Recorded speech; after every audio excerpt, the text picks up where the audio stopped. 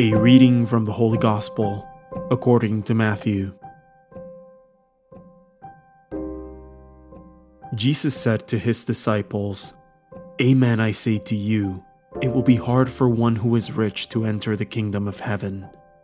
Again, I say to you, it is easier for a camel to pass through the eye of a needle than for one who is rich to enter the kingdom of heaven." When the disciples heard this, they were greatly astonished and said, "Who then can be saved?"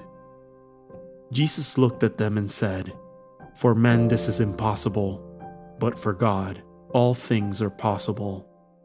Then Peter said to him in reply, "We have given up everything and followed you.